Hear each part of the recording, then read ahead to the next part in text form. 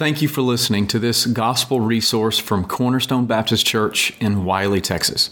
Feel free to use or share this resource, but we ask that you not alter the content in any way. For more information about Cornerstone Baptist Church, please visit us at cornerstonewiley.org. All right, it's about 8 after, so we need to start if I'm going to finish on time. So let's go ahead and pray, and we'll begin. Father, we thank you again for today. Thank you for the opportunity once again to look at your word, look at the confidence that we can have in it, knowing that it is your word, Father. The books we have truly are your scripture. We thank you for the men we've been able to study, for their faithfulness in preserving that word, Father, and for their love for that word. And we pray that their love would be our love as well, and our desire to preserve it would be their desire, and we would be one in the Spirit. In the way we love, the way we examine, in the way we're instructed and affected by the scriptures that you've so kindly and graciously given us. And we thank you for these things in Christ's name, amen. Are any questions about last week's lesson? We were introduced to Papias. How many like Papias?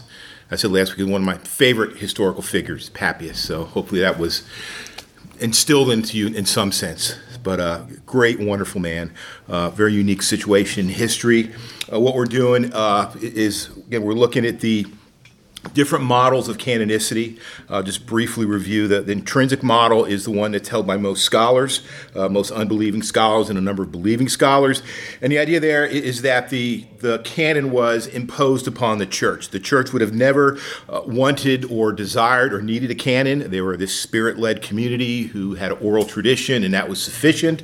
A group of men later came along who wanted to impose their will upon the church, so they found a bunch of these documents and pressed the church to accept these documents as a canon, and therefore had control over the church.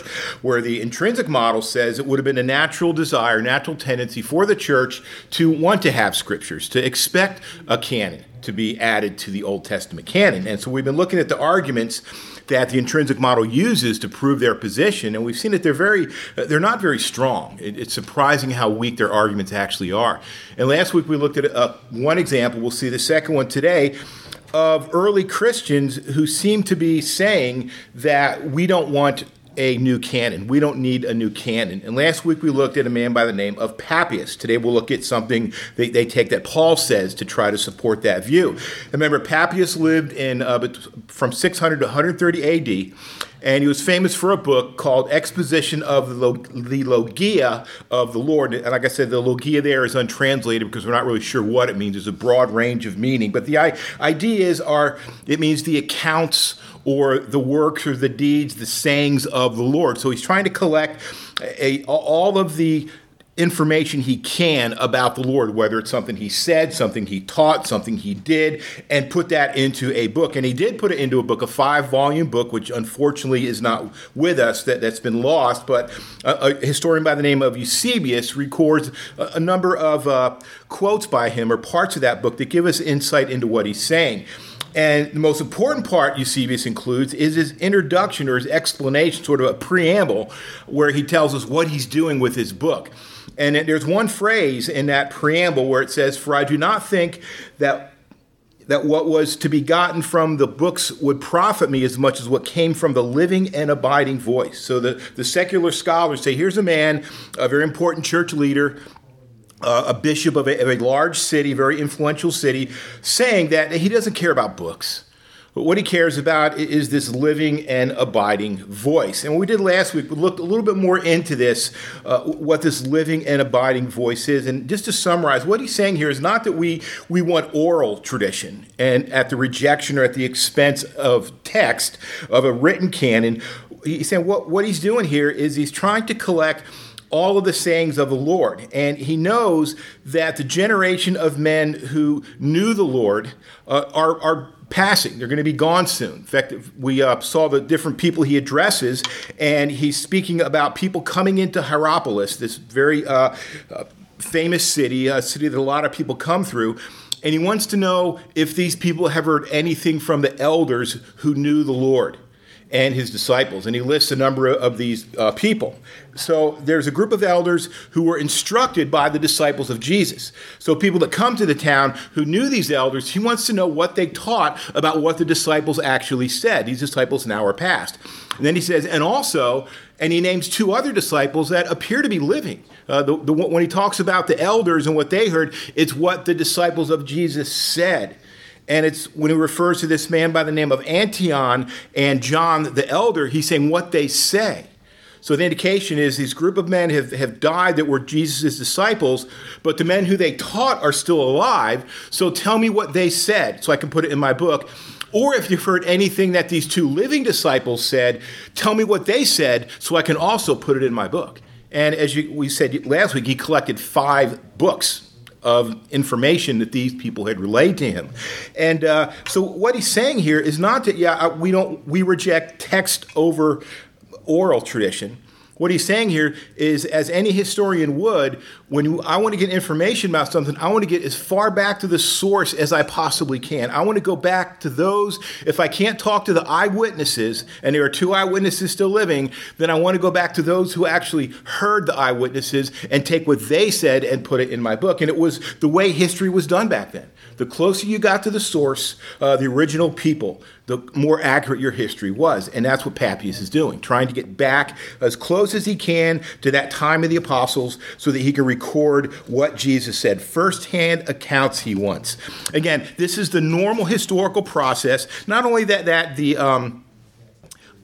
they did back then, but that we do today. We use the example of the Civil War, how good it would be if you were living in the 30s and you had all these books about the Civil War, if you could sit down and talk to somebody who actually fought in the Battle of Gettysburg, how beneficial that would be. All those books you have would be important, but not as important as a first-hand eyewitness, or maybe the son of a Gettysburg survivor. Maybe the man is dead, but his son still lives. You'd interview that son to find out what that son said, what his father told him. Even a grandson who knew the grandfather in the Civil War would still be beneficial to talk to. So that's what Papias is doing. And there's even some indication of this happening in the New Testament. When there's founders of a tradition or an important historical figures of that tradition, when they're ready to fade from the scene, there's often a rush in these communities to get as much information as they can from these people before they die. And there's even some indication of that going on in the New Testament. For example, 2 Peter, the last letter Peter wrote, one of the last books of the New Testament, he says this: "Therefore, I will always be ready to remind you of these things, even though you already know them and have been established in the truth which is present with you. I consider it right, as long as I'm in this earthly dwelling, to stir you up by way of reminder, knowing that the laying aside of my earthly dwelling is imminent. Also, our Lord Jesus Christ has made it clear to me, as also he's made it clear to me." In other words, I'm dying soon. Christ made that clear to me. Therefore, with these remaining days, I want to use my abilities to stir you up, to remind you of the things that I've taught you about. He said, "I will also be diligent at any time after my departure, that you will be able to call these things to mind." So here he is. He knows he's going to die soon. His last wish, his last efforts are done to stir these people up in the words that he's already taught them. Paul as well in 2 Timothy 4:6, "For I'm ready to be poured out as a drink offering, and the time of my departure has come." 2 Timothy is almost a last will and testament of Paul, the last thing he's writing to the church. And there's a seriousness in that book. He knows he's going to depart soon, so he wants to impart to this disciple, this primary important disciple of his, everything he can before he departs the scene. One writer says this: "The Testament aura," that's A-U-R-A, "surrounds the writings of the New Testament, testamentary aura. Particularly the latter ones. The apostles and their assistants are taking care to provide for the churches when the apostles depart from the scene. This is being done by the preparation of written materials to function in an ongoing way for the life of the church." So they're writing documents. They know they're going to die soon. So what do? not try to preserve some oral tradition, but put down what they can in writing for the church when they pass. And the church also is involved in this as well. Some famous men that we know of today. You ever hear of Ian Murray or read any of his books? He wrote some famous books on Jonathan Edwards. He wrote a massive 2 volumes on Martin Lloyd-Jones. He wrote some books on revival and revivalism. Very influential man. He got his start in Christianity by being sort of the assistant to Martin Lloyd-Jones. When it was clear that Martin Lloyd-Jones was going to die soon, they assigned Ian Murray to help him collect his writings and his thoughts so that we could have as much from this man, glean as much from him before he dies for the benefit of the church. So this happens all the time. Mark Dever. Anybody hear of Carl F. Henry? A very famous theologian, 20th century theologian, was big into battles with liberalism and fundamentalism in the 20s, 30s, or 30s, 40s, and 50s. Wrote a very famous systematic theology. The man who started Christianity Today. Mark Dever was sort of his assistant, assigned to him so that he could gather up as much information from him when he passed away. J.I. Packer, a man by the name of Mark Jones, who you see a lot of his writings now on Puritans and stuff like that. He was assigned to J.I. Packer for that very same purpose. Zach and I were talking last week, and he mentioned that there's a man assigned to R.C. Sproul's family. I guess R.C. Sproul died rather suddenly, so there wasn't time for and these men spent years with these other men, these great leaders. There wasn't quite that much time with R.C. Sproul, but they've still assigned a man to that family. To talk to the family to get the information they can. So when these generations fade, there's a desire in the church and the people themselves to preserve what they can. And Papias is on the very edge of that generation that knew Christ is fading. It's going. The 2 disciples will be dead soon. They've got to be in their 80s or 90s. The elders are getting older. They're going to pass soon. So get as much as I can at this time. That is that true and living voice that he desires. He's not saying that we need oral over written traditions. And any questions or comments about that? Okay, we covered we spent almost an hour in last week, so I know I missed a lot, but any questions you want to feel free to ask. So that's Papias by way of review. The second one is a little bit more easy to deal with. It's the Apostle Paul. We don't need a whole lot of background like we did with Papias, but it's in 2 Corinthians 3:36. Paul makes this statement. Let me see if I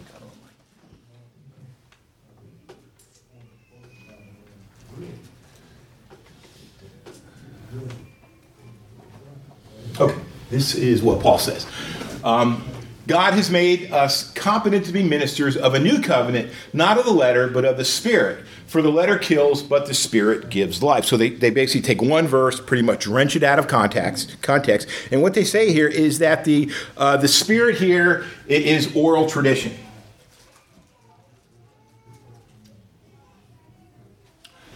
What he's talking about are 2 mediums or 2 modes of revelation. There's oral revelation, which is the Spirit, and that gives life to us. And there's also the second mode of revelation, which is textual, which is the letter, and the letter kills. So what these scholars say here is Paul is referring to an oral and a textual form of revelation or mode of revelation. The one gives life, the oral, and the textual, the letter, kills. Okay, is that what Paul is doing? Is he talking about 2 modes of revelation? And no, he's not even close. It's amazing the stretch you have to make in order to support this idea. What Paul is talking about is 2 what? Pardon? 2 covenants, not 2 forms of revelation. They're 2 different covenants that he's speaking of. One is summarized or idealized in the Spirit, and one is idealized by the text. And what would these 2 covenants be? One would be the Mosaic. He's going to say later, in tablets of stone, it's engraved upon. And the other one would be the New Covenant, which he says is engraved upon your hearts. So there's 2 covenants here that Paul is referring to, not 2 modes of revelation. Again, it seems more reasonable to assume that he's speaking of two covenants, contrasting the Mosaic covenant with the new covenant, one focused on the law, on written text, the other focused on the heart and on the spirit, not the way that those covenants are preserved for us. Therefore, Paul calls himself a minister of a new covenant, an apostle who has the divine call to usher in a new age of grace and forgiveness that comes with this new covenant. This is confirmed in the context where in verse 3, Paul contrasts the tables of stone with the tables of the human heart. The first is a clear reference to the Mosaic covenant where Moses received the law on tablets of stone. So he's saying this one covenant, it was given on tablets of stone, where the second is an equally obvious reference to the new covenant where it promises to write the law of God on the hearts of the people. So Paul makes the same contrast later by comparing the ministry of condemnation and the ministry of spirit. Now, so the contrast here is not speaking of modes of revelation. Rather, it highlights the role of the law in each covenant. In the Old Covenant, it condemns those who are under it because they have no power to keep the law. It basically gives them a law and puts a burden upon them that they cannot keep. Where the new covenant, the law is still there, but the law, now there's internal giving of the Spirit, where now those who have the Spirit have the power and desire to actually keep and obey the law. Not perfectly, but obey the law to the degree that it does please God. There are many other biblical texts that make this same contrast. We could look at Ezekiel 36:26, John 1:7. Grace came through Jesus Christ. The law came through Moses. Romans 2:29, Galatians 3:17 and 18, and 4:28 and 26, where the law is compared to Hagar, and the new covenant, the Spirit, is compared to Sarah. One has no promises, the other has received promises. So if we look at a slide of what Paul's talking about here, if we read through this section, which we won't do, two covenants and a relationship to the law. The new covenant, it's characterized by the Spirit. It's engraved upon the hearts of the people. This new covenant, it gives life. It provides righteousness. Those who believe, righteousness is imputed to them. And this covenant is a permanent covenant. Where the old Mosaic covenant, Paul is saying that it's based on the letter. It's powerless. That's what the idea of letter there is, not just the mode it's written, but it's powerless to do anything. Where the new covenant, it's written by the Spirit in the heart, and it's therefore active and powerful. Again, engraved upon stone, engraved upon a heart. The Mosaic covenant, all it did was condemn. Just condemn. And kills, and the one is permanent, and the Mosaic law fades away. And he's getting that idea of fading away from an illustration he's using. When Moses received the law in Exodus 33, remember, he went up to the mountain and the Lord spoke directly to him, and he came back down from the mountain, and it says his face was glowing from the presence of the Lord. And the people that were listening said, "Cover up your face. We can't bear to look at you." That this image, the glory of God, had spread to him in such a way that it was shining and bothering the people. So they said, "Cover your face." So he would teach, and when that glory faded, he'd go back again and come down. And that glow is looked upon as the glory of this old covenant. And Paul says that this glory fades away. It's temporary, where the glory of the new covenant is permanent. Those who are transformed by it are permanently transformed, and the glory will never fade. So again, Paul's not speaking of two modes of revelation. He's speaking of two covenants, one characterized by the Spirit and one characterized by the letter. Again, once this is understood, the statement "letter kills, but the Spirit gives life" actually has meaning. It's not a reference to the physical act of writing, but the external nature of the law when it is considered apart from the Spirit. Law is merely expressed in writing. And it's even more evident when you look at the whole context of 2 Corinthians 2 and 3. There appears to be a group of false teachers who have invaded the Corinthian church, and Paul calls them mockingly super apostles. They're huper apostolos in 11:5 and 12:11. It's kind of a mocking way to refer to them. They keep building up these apostles. They're making fun of Paul. because he's small in stature, his inferior speaking abilities, his lack of successful ministry. The churches there were relatively small churches. We think of the Corinthian church as being a big, massive megachurch, where most of these churches were relatively small, even by today's standards. So these men come in, and they're imposing this idea on the Corinthians that Paul is not to be listened to, he's to be ignored. And in some way, they're trying to press upon them a new understanding of the Mosaic covenant. They're trying to bring them in some way under the law again, much like was done in Galatians. Paul's not as explicit about it as he is in Galatians, but you can see it's there, that they're trying to bring people back under the law. And we see in verse 1 in 2 Corinthians 3 these letters of commendation. They say, Paul says, let me go ahead and read it here. I thought I had it written down here. There's a letter of commendation. These people, these super apostles, come with resumes, with long resumes, talking about all the great things that they've done and how successful their ministries are. And they're looking at Paul and saying, well, where's your letter of recommendation, Paul? Where's your resume? Where is the evidence of your success in ministry like we have to show for our ministry? And Paul is addressing that issue in 1 Corinthians 2:3.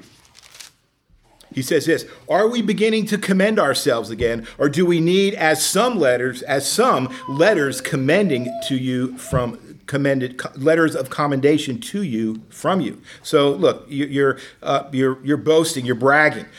You want some kind of letter of recommendation, of commendation from me.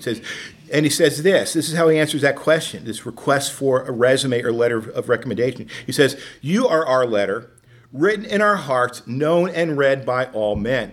So as you want a letter of recommendation, look at yourself. Look at your own conversion. How did you get converted?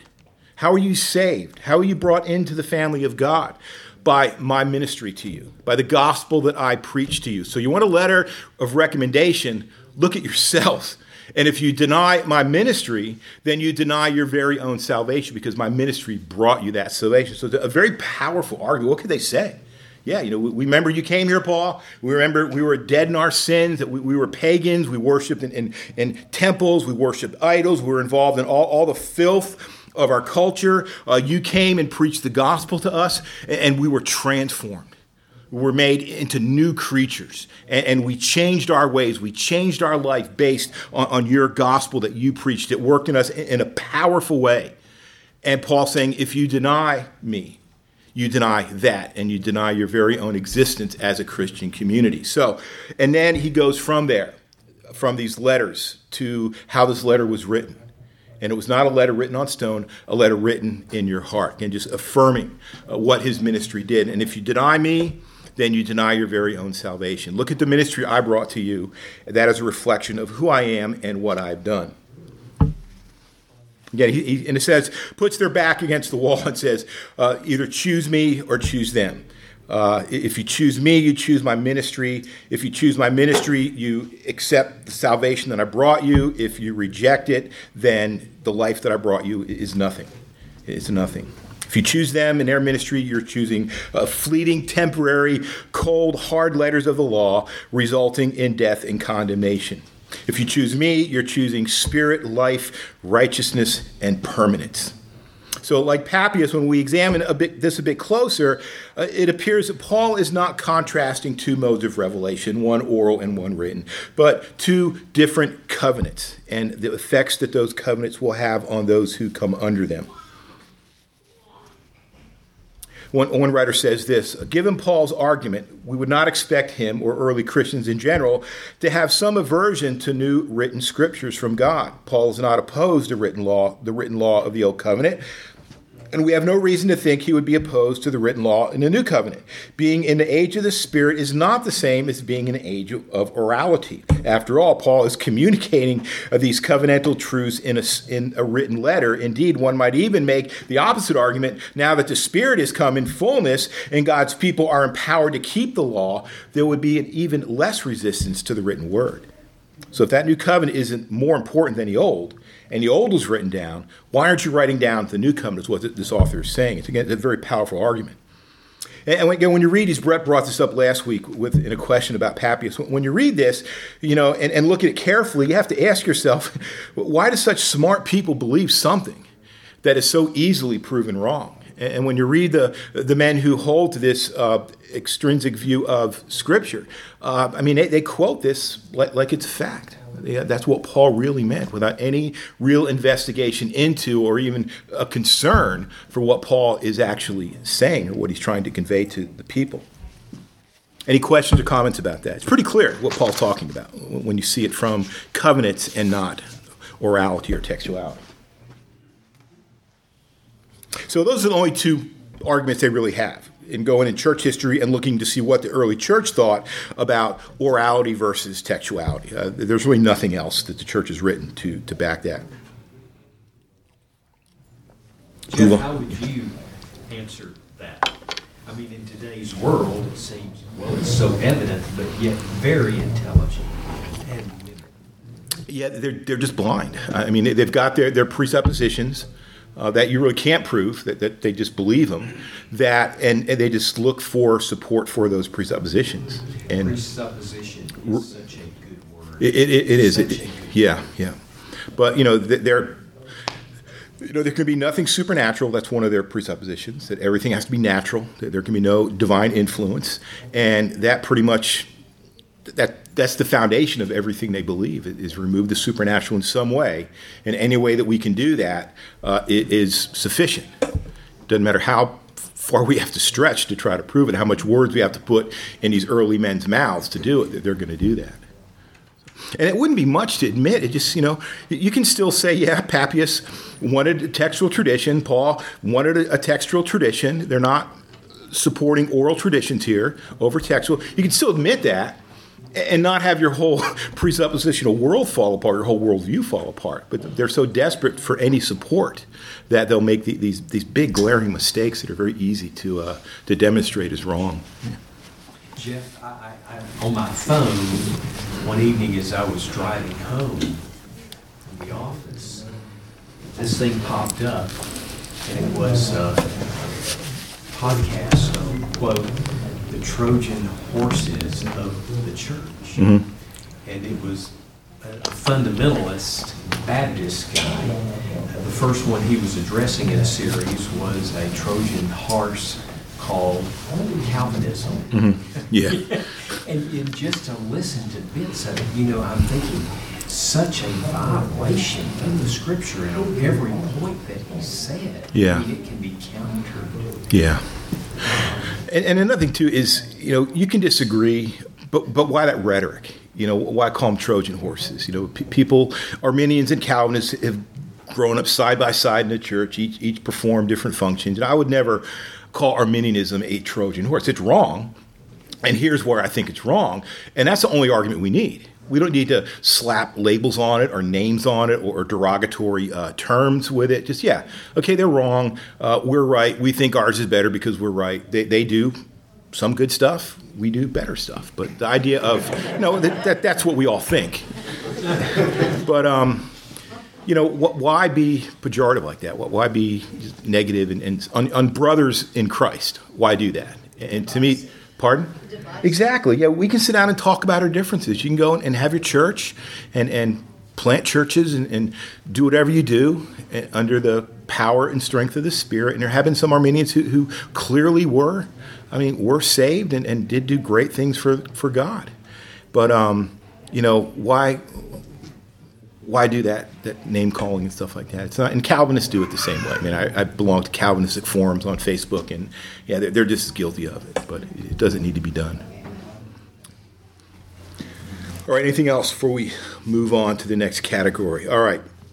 Now, another argument is used, and it's a very powerful one. This, to me, is probably the most powerful one. So it takes some time to dissect it and answer it, and there's a lot of evidence for this, I think. What they say is that the early church believed that in their lifetime Christ was going to return. And therefore, why would they have gone through all the trouble of producing a canon? Something that they knew may take 100 years or so. Why did they desire to collect these documents and preserve them for future generations when, in fact, Christ was going to come at any moment? And most of them, it appears, expected Christ to come before they died. And there's some very strong statements in the scriptures that certainly can be taken that way. But the first thing is that what they thought?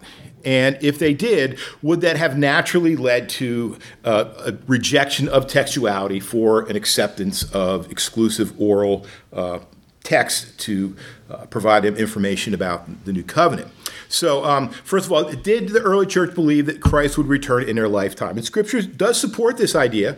There's an appeal to apocalyptic passages such as Mark 30, Luke 21, Matthew 24. There's these kingdom of God passages that say the kingdom of God is going to come immediately before this generation passes away. Some of these passages we look at here. These are sort of the kingdom passages, Matthew 16, 28. Truly I say to you, there are some of those who are standing here who will not taste death until they see the Son of Man coming in his kingdom. And people have tried all kinds of ways, to get around these words, the idea of generation meaning different things. And Jesus was saying to them, truly I say to you, there are some of those who are standing here who will not taste death until they see the kingdom of God when it has come with power. Again, Luke 9:27. But I say to you truthfully, there are some of those standing here who will not taste death until they see the kingdom of God. Matthew, and these are all just parallel passages. The only gospel that doesn't have these is John's gospel. Matthew 10:23. But whenever they persecute you in one city, flee to the next. For truly I say to you, you will not finish going through the cities of Israel until the Son of Man comes. So it appears that they're saying here that a lot of people here aren't going to die until this takes place. There's going to be people here living that will witness this event. Some more of these. Actually, this is... for one, go to... I was going to read one to you. Let's look at Luke 21, Luke 21, 10 through 33. We'll just read through this, just get the idea of what these scholars are presenting to us as evidence for the fact that the kingdom of God would come in the generation that heard Jesus. And it's a rather long passage, but the issue here is things to come, what's going to come in the future, starting at verse 10. He then continued by saying to them, nation will rise against nation and kingdom against kingdom, and there will be great earthquakes in various places, plagues and famines. There will be terrors and great signs from heaven. But before all these things, they will lay their hands on you and will persecute you, delivering you to the synagogues and prisons, bringing you before the kings and governors for my name's sake. It will lead to an opportunity for your testimony. So make up your minds not to prepare beforehand to defend yourselves. For I will give you utterance and wisdom, which none of your opponents will be able to resist or refute.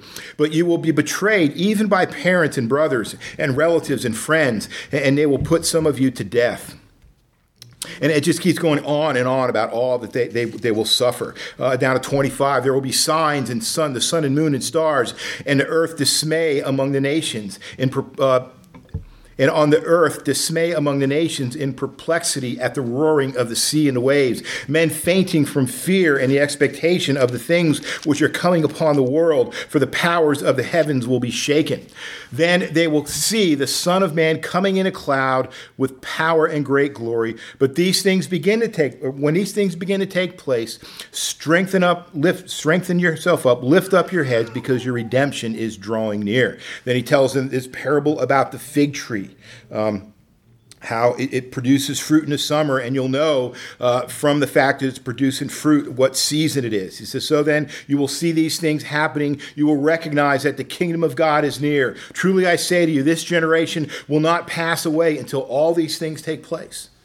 So what does it seem that Christ is saying here? That, look, you're going to be living when this happens.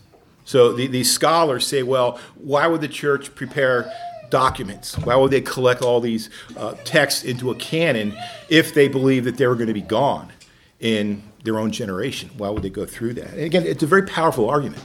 So the question is, even if you say you defend your view of intrinsic model of candidacy is true, why in the world would they have been slightly motivated to produce a canon if they expected to die before Christ's return? Now, again, not easy to answer, but we're going to take a shot at it. I think it can be answered.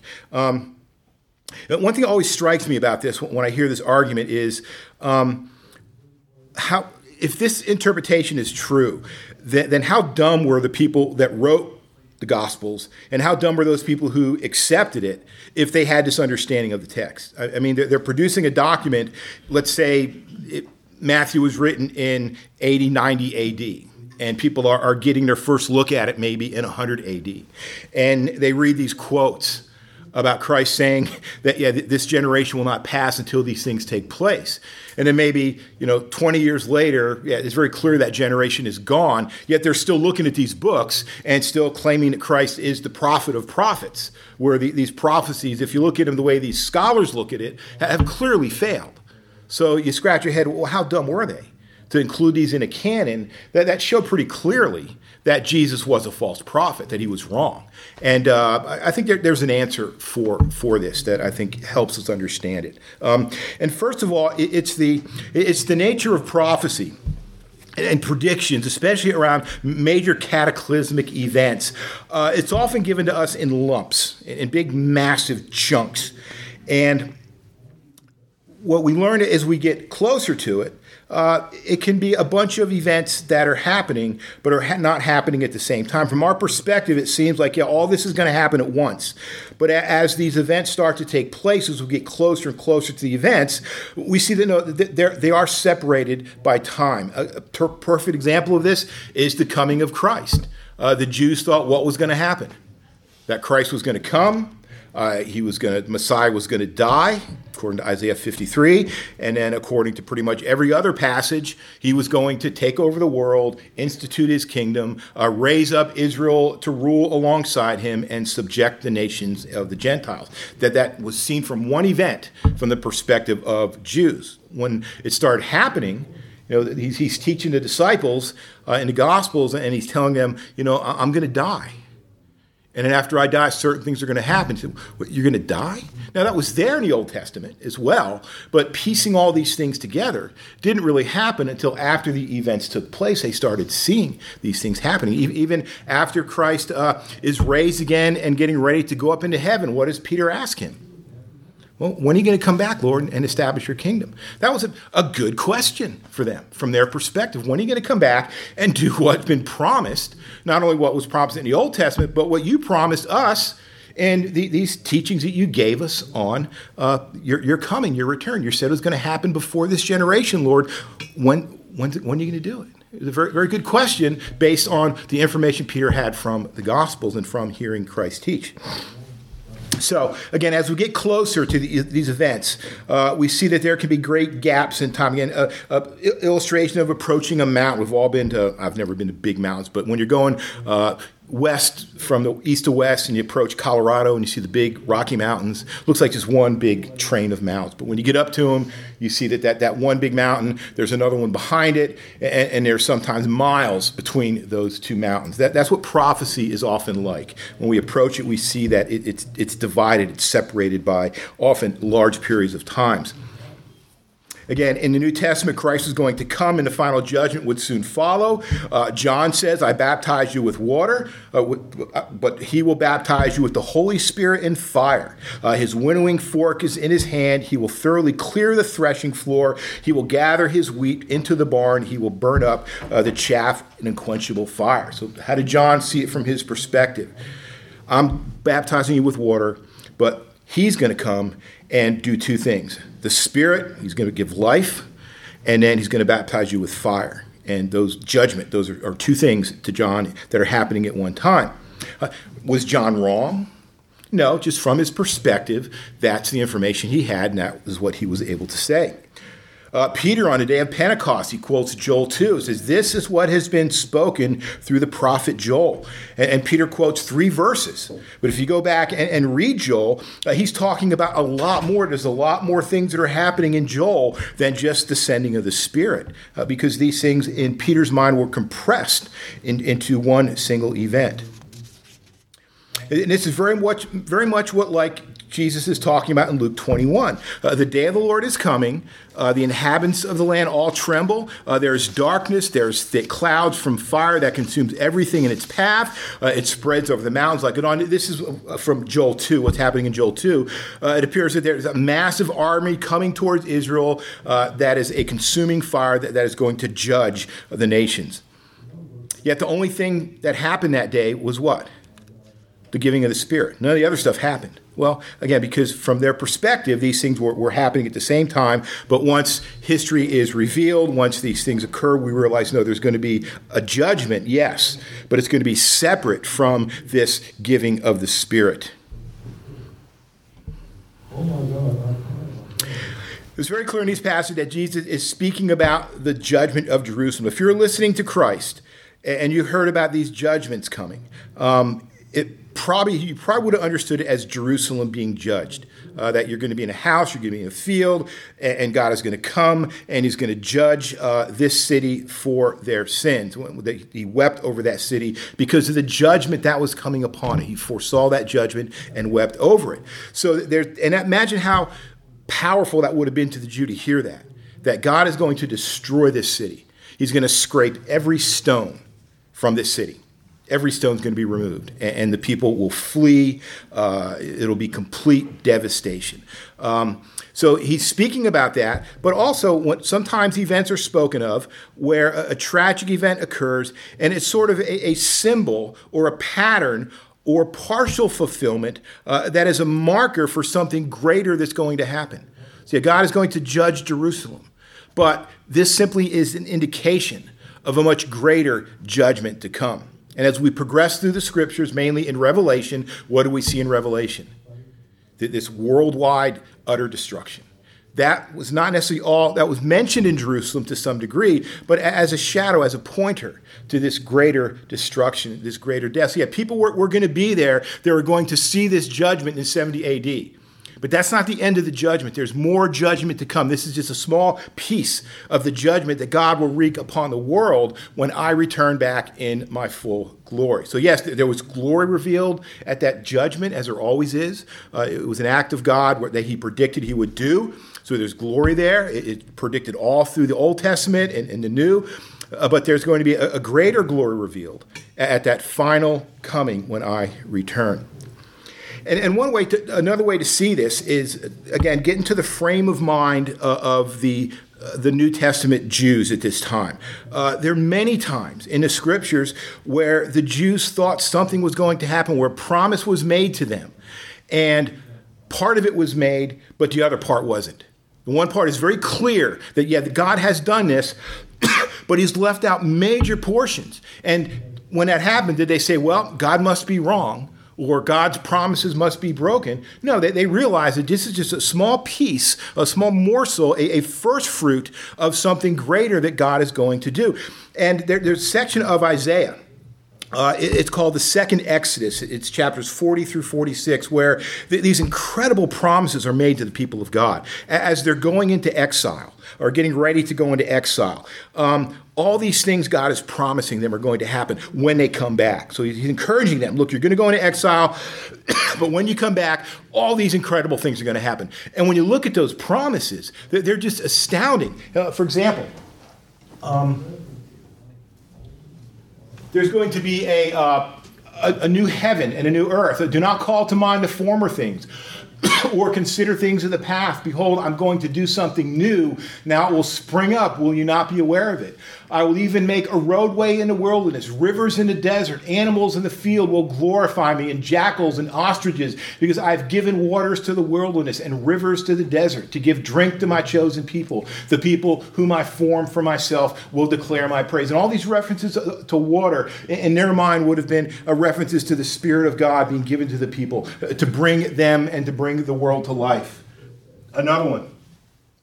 Isaiah 65, behold, I create a new heaven. So he's promising them, look, when you come back, I'm going to give you a new heavens and a new earth that you will live in. And the former things, it's going to be so wonderful that you won't even remember the previous heaven and the previous earth.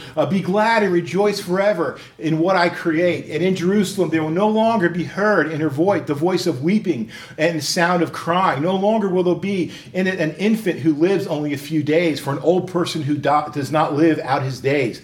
For the youth will die at the age of 100, and one who does not reach the age of 100 will be thought accursed. As my lifetime, the lifetime of a tree, so will be the days of my people. My chosen ones will fully enjoy the work of their hands. So these great promises that are being given to the people that are going to be fulfilled when they enter back into the land. Isaiah 45, I have sworn by myself, the word has gone out from my mouth in righteousness and will not turn back, that to me every knee will bow and every tongue will swear allegiance. They will say of me, only the Lord are righteous. Only in the Lord are righteousness and strength. People will come to him, and all who are angry at him will be put to shame. In the Lord, all the offspring of Israel will be justified and will boast. And in these passages, this section here is full of these amazing promises that God has made to the people. Israel will be saved with an everlasting salvation. It says you will not be put to shame or humiliated to all eternity. The Lord's salvation, he says, will reach the ends of the earth. He says, is it too small a thing that you should be my servant to raise up the tribes of Jacob, to restore the protected ones of Israel? I will also make you the light of the nation. He will expand their boundaries, according to Isaiah 54. The nations will come to Zion and bring all of their wealth to Jerusalem in Isaiah 6. So these promises are given to the people as God is warning them of the coming judgment and exile. He's also giving them these promises that when they come back, these things will happen. Now the Jews come back. Did these things happen? No. Now to every Jew reading these passages, they thought, when we come back, this is what God is going to do.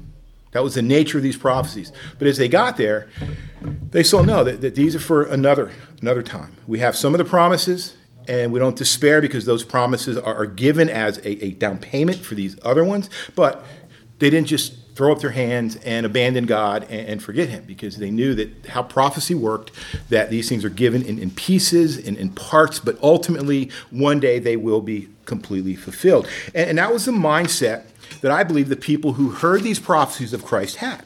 Yeah, God can do these things partially. He can do them fully. The fact that he does them partially is simply an indication that ultimately he will do it completely and fully. One man says this, the people of God had often seen from the Old Testament that prophecies were partially realized, and hence they anticipated the complete fulfillment in the future. Such a perspective helps explain why the early church was neither scandalized nor plagued into a crisis of confidence by the fact that Jesus did not come in 70 AD when Jerusalem was destroyed. The judgment of Jerusalem also factors as a pattern of the future judgment still to come. So that was a normal thought process for them. Yeah, he's going to do it, just not in the way that we understood it from our perspective. Not that God is lying, but that from our perspective, we simply didn't have the information that we needed to make a final assessment of this happening. And there are also some indications of Jesus' teaching that it would be delayed. And he spends great amount of time teaching the disciples to wait for his return, as if this wait could be indefinite. He says the gospel is to be preached to all nations before I return.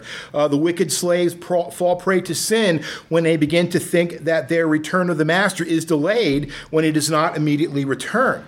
The parable of the virgin indicates that there will be some time before the bridegroom returns, and the church will be tempted to turn away from that hope and to turn to other things. The Lord portrays himself as a master returning from a long journey. The coming of the Son of Man is compared to the days of Noah. Life will be proceeding as normal, in a normal fashion when he returns, and no one will be able to gauge that the judgment was at hand. So there is indication as well that he will be delayed. He will put off the coming until an undisclosed time. And then secondly, what time is it? We may have to close here. Yeah, we're way overdue. We'll stop here, and then I'll kind of sum this up next week. So sorry for the taking too much time. All right, you're dismissed. Thank you.